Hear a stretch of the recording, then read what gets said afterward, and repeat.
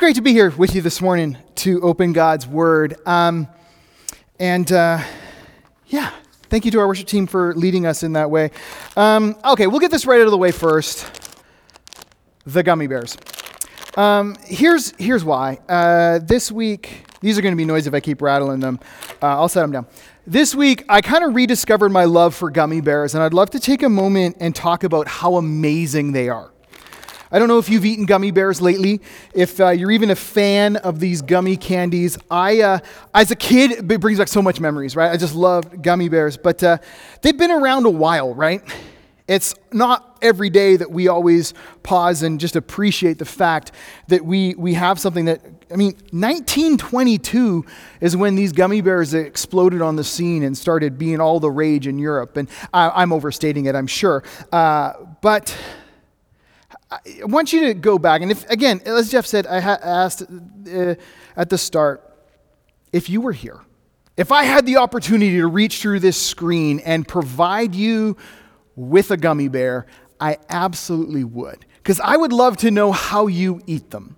I would love to know if you just mix a few together and pop them all in your mouth and just chew away, or if you were a little bit more like me. And again, sometimes I come and I bring you these sort of illustrations from my life, and I wonder, am I a total weirdo? Am I the only one who does this? But here's what gummy bears were like for me as a kid. As an adult, not so much, but as a child especially, I'd look through all the flavors. And there's a lot of different flavors, right? We got the strawberry, the orange, the raspberry, the lemon, the pineapple. And I was never really happy just to do one flavor at a time. I try and figure out what's going to be a great flavor combination, right? So I would take the head from one gummy bear and I'd stick it on the body of, say, a pineapple, and it would have maybe a strawberry head with a pineapple body. And eventually, we'd have these weird multi-flavored combination things. Actually, they kind of looked a little bit like, here's what I did. I had my kids help me with this morning. We did a art project of sorts. And so I brought a picture of it, which if we can bring up this picture of, this is what our table looked like, this weird gummy bear assortment. And so we've got all these different color combinations together, trying to get one bear that's just got it all. But here's what happens. If you've ever done this, you'll know. You can take a green bear head and put it on a yellow body with a red foot and a yellow foot or whatever, but it's never really a whole, complete unit.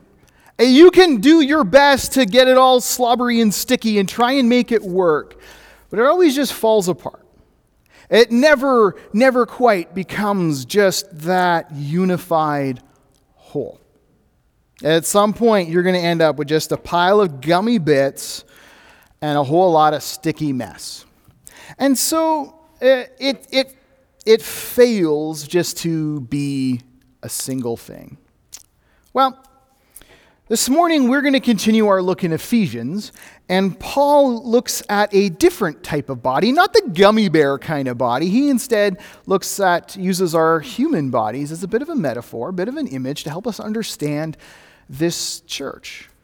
What does it mean to be the body of Christ? What does it mean to be a community of believers, and how does that all work? So I want you to join with me. We're going to read from Ephesians chapter 4 and see what Paul says there about being unified. We're going to read verse 1 through 16. And so we read this. If I can get the right page. I know that COVID's made us all nervous about licking our fingers in public now, but here we go. I got it. Verse 1, chapter 4, verse 1 says this. As a prisoner for the Lord, then, I urge you to live a life worthy of the calling you have received. Be completely humble and gentle. Be patient, bearing with one another in love. Make every effort to keep the unity of the Spirit through the bond of peace. There is one body and one Spirit, just as you were called to one hope when you were called. One Lord, one faith, one baptism, one God and Father of all, who is over all and through all and in all. But to each one of us, grace has been given as Christ apportioned it. This is why it says, when he ascended on high, he took many captives and gave gifts to his people.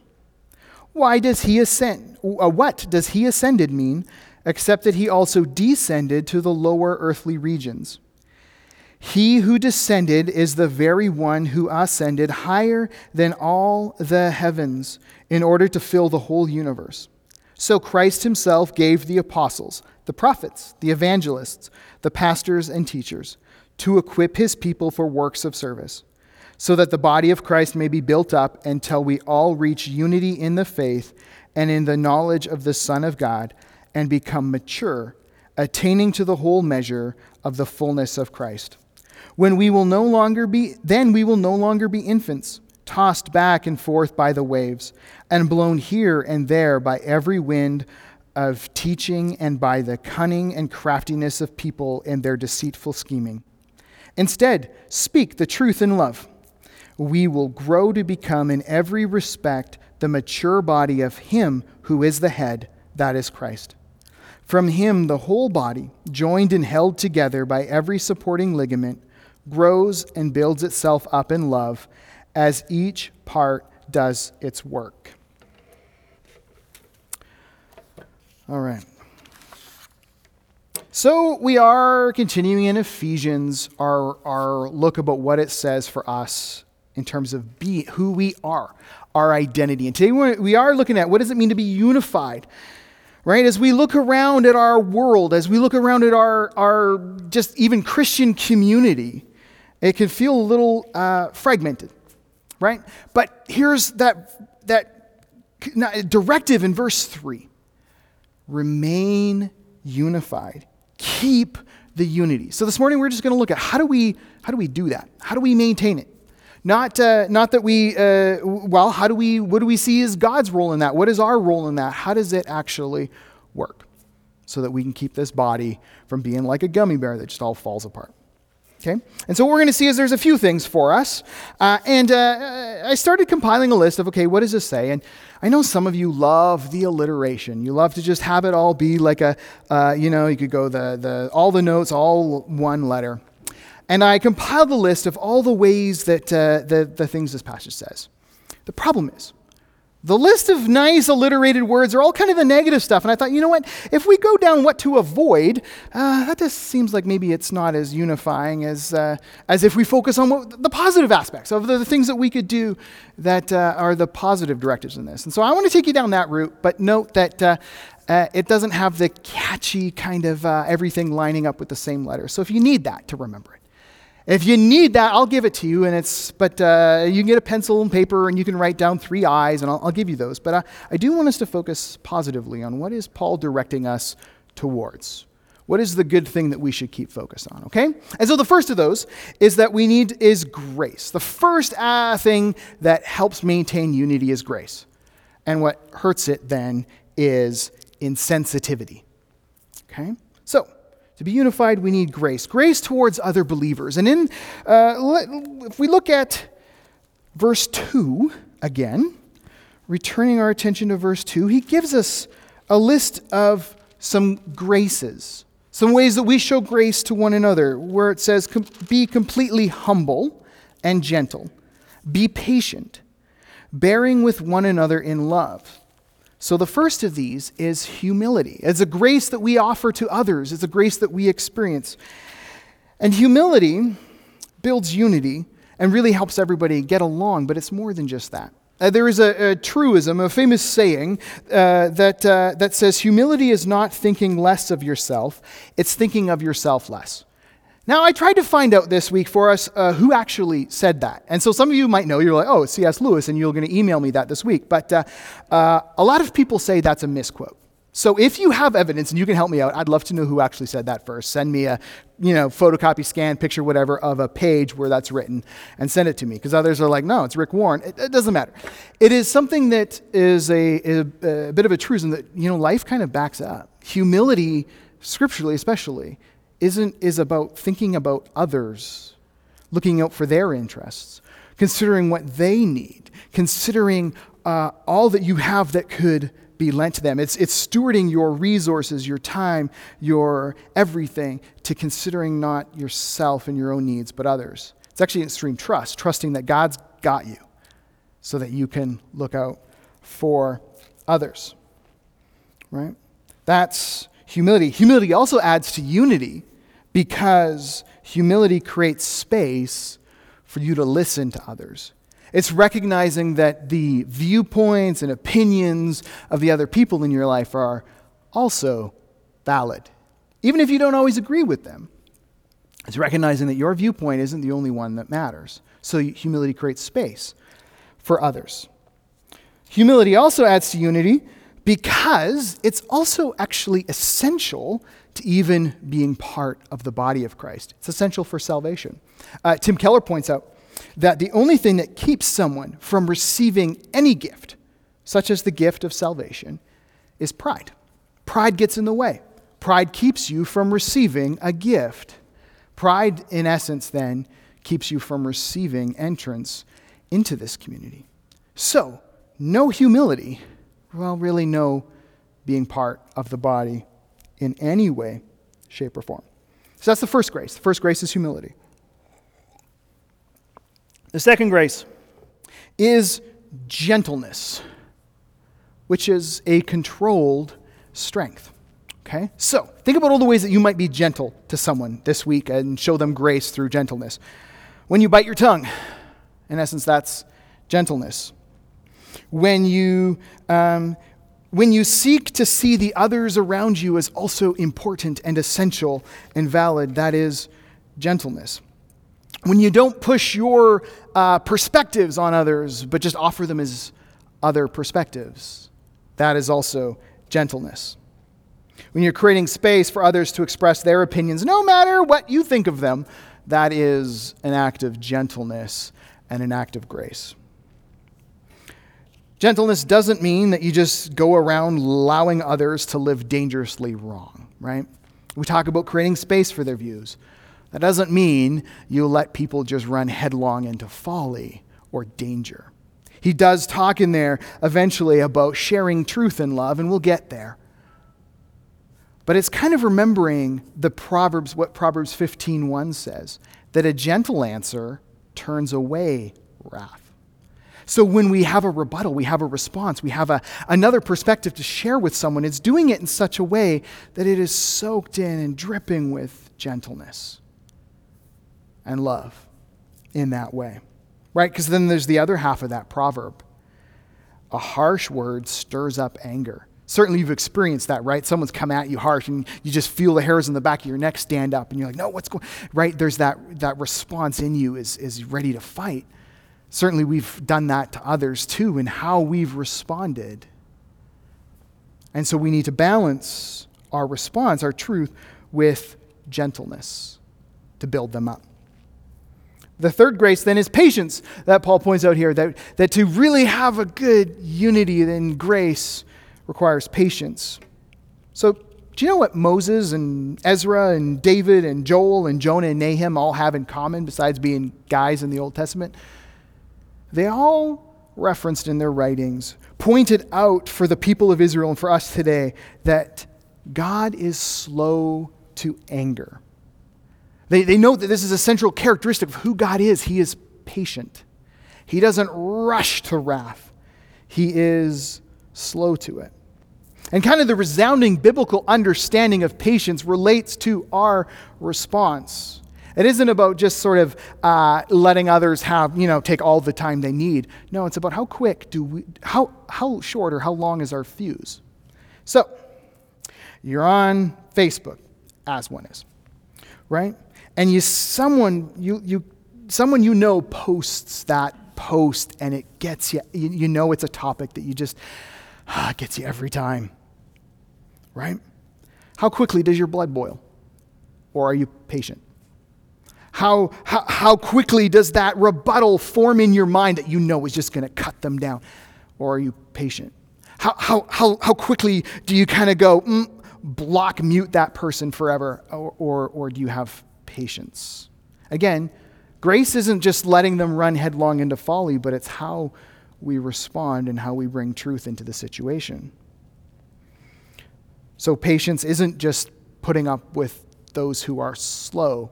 It's more than that. It is, in essence, a stick-to-itness. It's recognizing that, okay, if I've humbly created space to listen to the opinions of others, and I have gently tried to speak truth in love, then patience is, I'm not going to just leave when I hear something I don't like. It's, we have an issue, and I'm going to stick around to work it out. Instead of just running away, which we all could do, patience is a grace when we commit to one another to work out whatever disagreement we might have, to create space in our community for that conversation. So then the fourth aspect of grace that Paul brings to light here is forbearance, which is a bit of a distinguishment. It helps us discern what we hear in others that is just something that we, for lack of a better, find annoying, right? Sometimes we have people in our life and we love them, but we don't always like them, you know? Like we kind of look at them and go, okay, that can be annoying, but whatever. And so it's distinguishing between that, which we just struggle to really love, and that which is actually dangerous. And so it's that discernment. So forbearance kind of actually helps us see that everybody is created in the image of God. I was listening to a podcast this week, and as often happens if you spend any time on the internet, eventually Hitler's going to pop up. I don't know how that is, but when people go for what's the worst example of anything, it becomes him, right? And so that's where the conversation went, and that's when it got shut down hard with a simple line: Hitler is an image bearer. And I just had to pause, because in my brain I went, what? Wait. So then we can't hate, and it was derailing, because if that person can look at Hitler and go, well, God still made them, we have to, and so it's this understanding that every person, God still would love to redeem. God still loves. God still cares about. God made in his image. So even what we might think is the worst, and I'm sure you're not looking at anybody in your life or your church especially and going, oh, no, but for even those that sometimes get under our skin, can we look at them and go, yeah, they are loved by God as much as I am? Can we look at those people who even we see, they might be bringing in something dangerous, but God still loves them. So I'm going to patiently work with them and help them come to see the light. I'm going to show them grace. And so forbearance is an essential aspect of that, because we helps us discern where it actually to take the conversation and the relationship. It is such a grace that we don't just shun people because they sometimes say stuff we don't agree with, or sometimes they say it in a way that we just find challenging. But we continue to show grace. We are humble. We are gentle. We are patient. And we're going to bear with others. So that's the first aspect of maintaining unity in this community of believers, in this body of believers. We need to show grace to one another. The second aspect then is dependence, right? That's what we can rely on. We can trust and find dependence to help us be unified, and we need to avoid then individualism. We need to move away from individualism and recognize that we all actually depend on one another. So we're going to determine our dependence. Let me look at verse 11 through 13 again. And there we read this: Christ himself gave the apostles, the prophets, the evangelists, the pastors, and teachers to equip his people for works of service, so that the body of Christ may be built up until we all reach unity in the faith and in the knowledge of the Son of God and become mature, attaining to the whole measure of the fullness of Christ. So he lists a few things in there that are of note. It's kind of the first thing. We're going to talk about dependence. We should ask, what do we depend on? So the first thing is God. God provides the gifts and the people and everything that is needed to build his body. God, through his Spirit, gives the gift.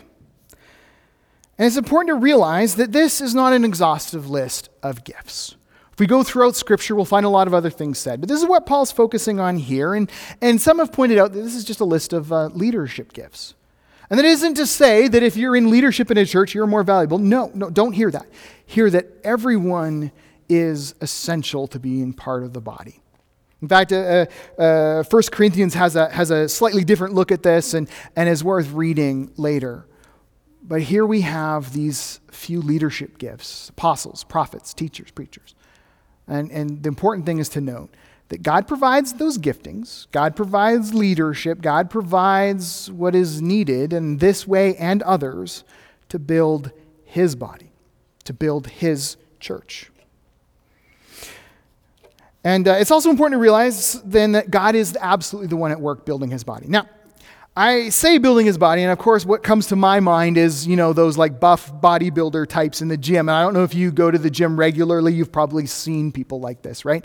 They're the ones in front of the mirrors. They're the ones lifting incredibly heavy weights. That's not me. For a while, actually, it was great. I'd go to the gym a few years back at Johnson Bentley, which was awesome because it was all people like me and seniors. Right? It was a whole lot less flexing, more refluxing, right? It was a lot less people standing in the mirror like this and more like, oh, right? It's beautiful. But if you've gone to the gym, a real gym where there's bodybuilders, you'll watch them. And right, and they're all about the discipline, and they're all about the flexing and the dieting and the doing all the different things. I don't even know. So that they're in top physical shape. Do you know that's God's care? That's God's job for his body. You and I in this metaphor are more like just muscles, right? We get worked. God's working on us to build us up, to strengthen us so that we can be part of the body. We're not the ones who are deciding what gets done. We just need to be available and open to God doing the work in us. So he's provided everything we need as a community of believers. So for us at Lakeview Heights Baptist Church, we consider those who are part of Lakeview, like God has provided you, and we're going to work together, and we're a team.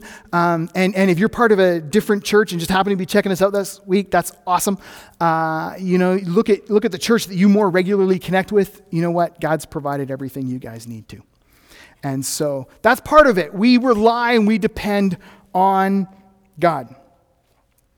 He's building his church. He's doing the work. We have a part in it, but it's mostly him. We can't be passive. We can't ignore our role, but it's God doing the real heavy work. We also need to rely on other believers. Specifically, first and foremost, we're going to talk about the other believers at Lakeview Heights Baptist Church. Again, our church context. And if you're more regularly connected to another church, that's awesome. We're glad you're here. We're glad you're joining us. But consider what this means for the church that you most regularly connect with. Okay? So there's three kind of ways that this plays out for our consideration this morning when we think about depending on the other believers in our local church context. We rely on all genders, on all gift generations, on all gifting. Okay? And the first two there, the genders and generations, might be a little more obvious, but we believe that God's Spirit, the same Spirit that's in me, is in each of you. That if you are a younger generation, you don't have any less Holy Spiritness than I do. It's one Spirit. Now, you might be thinking, wait a minute, I'm young, or you might be looking at your kids and go, no, they're young. Those gifts might not be fully developed yet or fully realized yet. But there's no less Spirit. If you're a believer in Jesus Christ, there's one Spirit.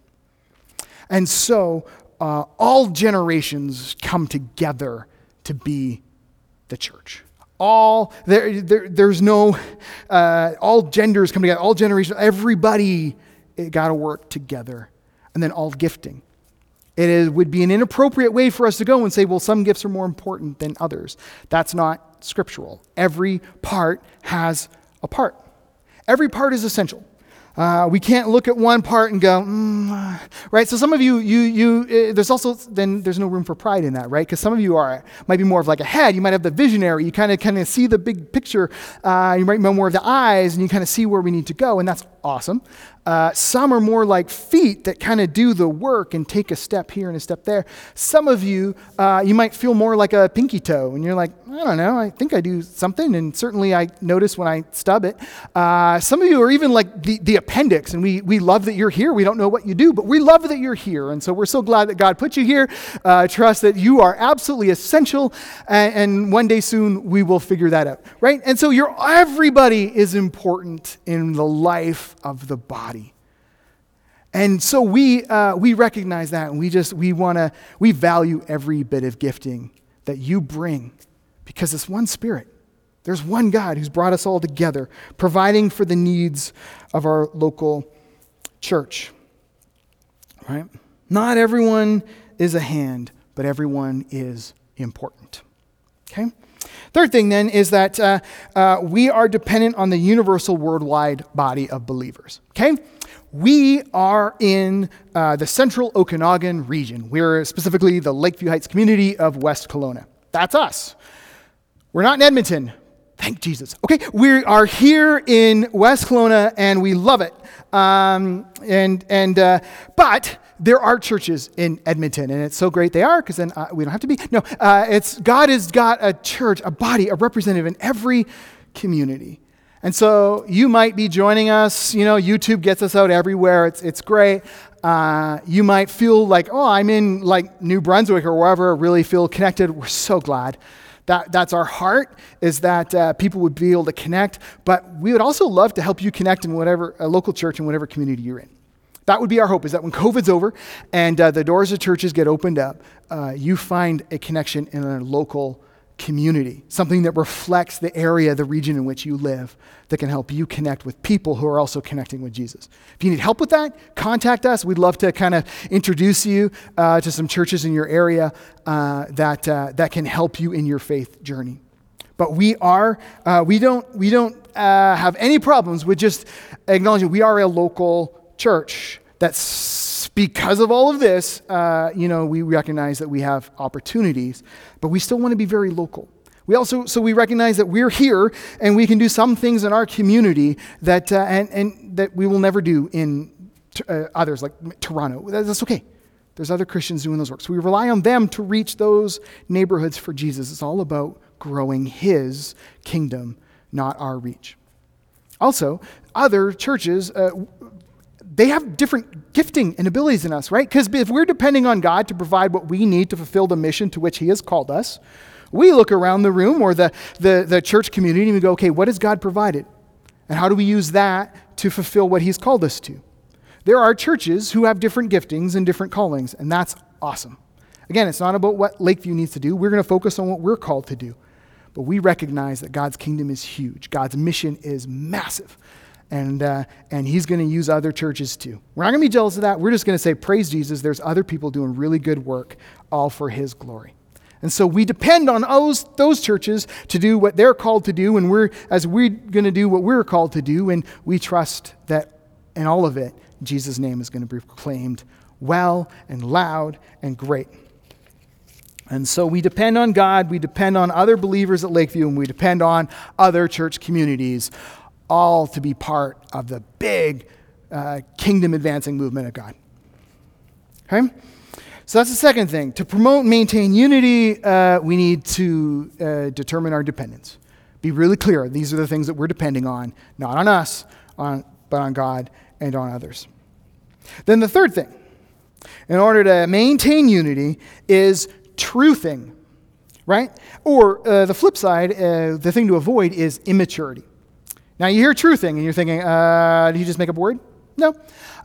Maybe, but I got it from a commentary. So, right?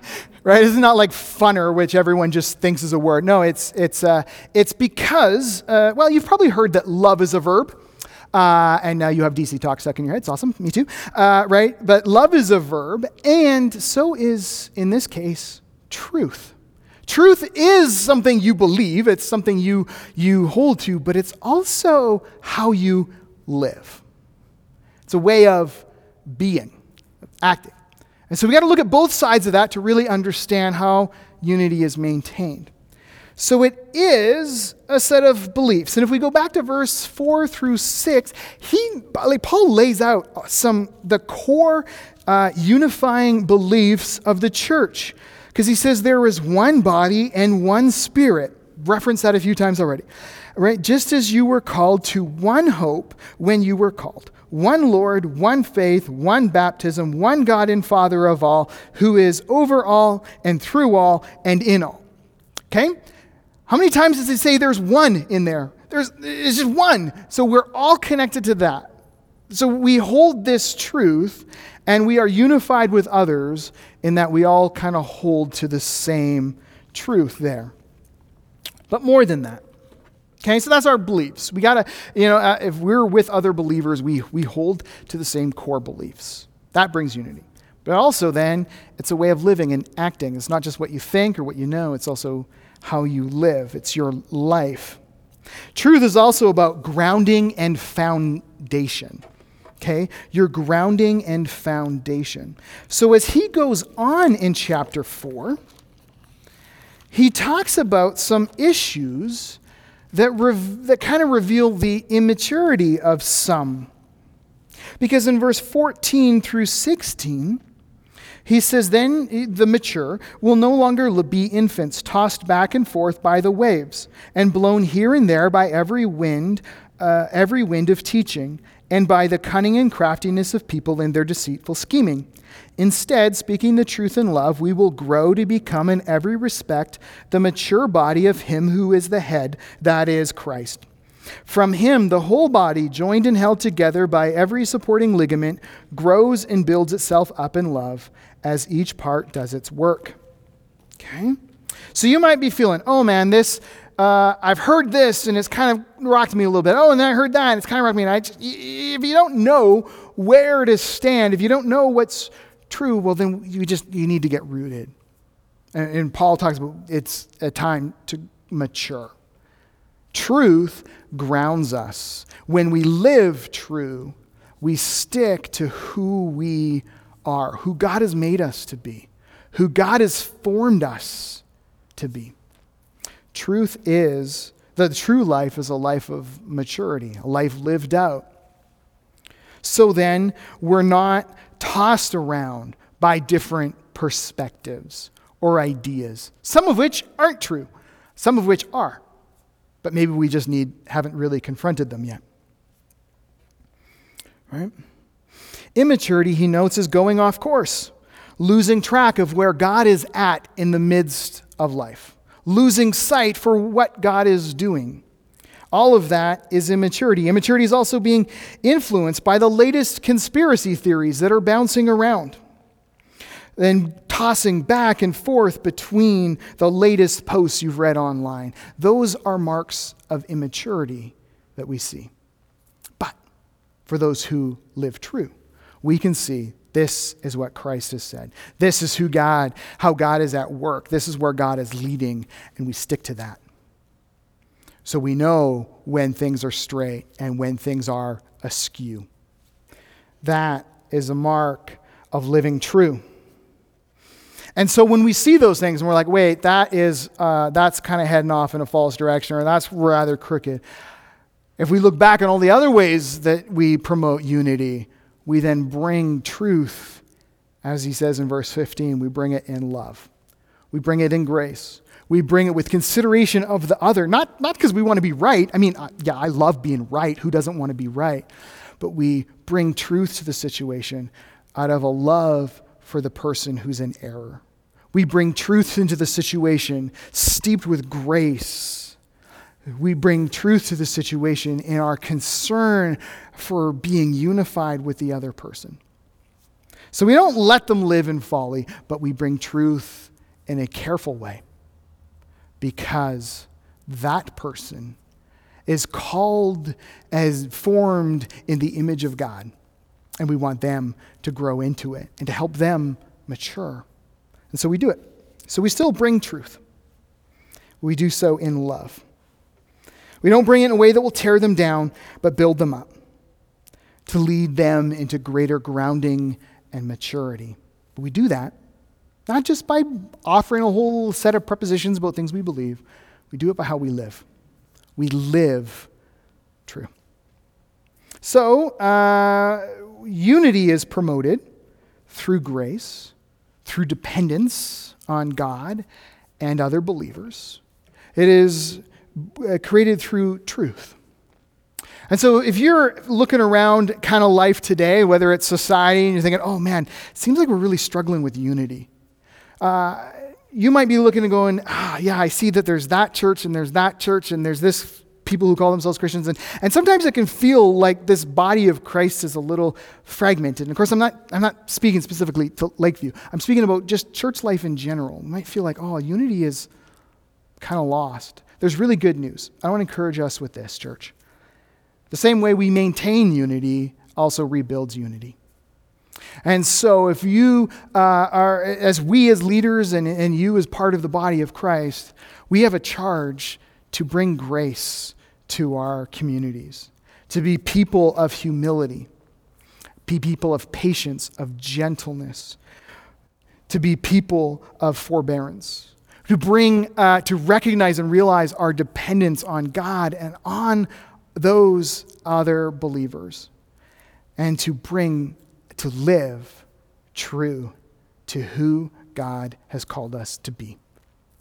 That is our challenge for us today as we seek to maintain and build unity in the body, and as we actually live together and not just a little pile of parts. So let us pray for us, church. Father, I thank you that this church, this community of believers is formed by you, for you, and that you have great concern, not just for all the individual pieces, though you do, but you have great concern for what the community looks like together. Thank you for what you're doing to build it, to keep it together, to maintain it. Thank you that you call us into it, God, and I pray that this week especially we'd be people who live true, and that we would do so in grace and in love, because we depend on you and one another. And we pray these things in Jesus' name. Amen.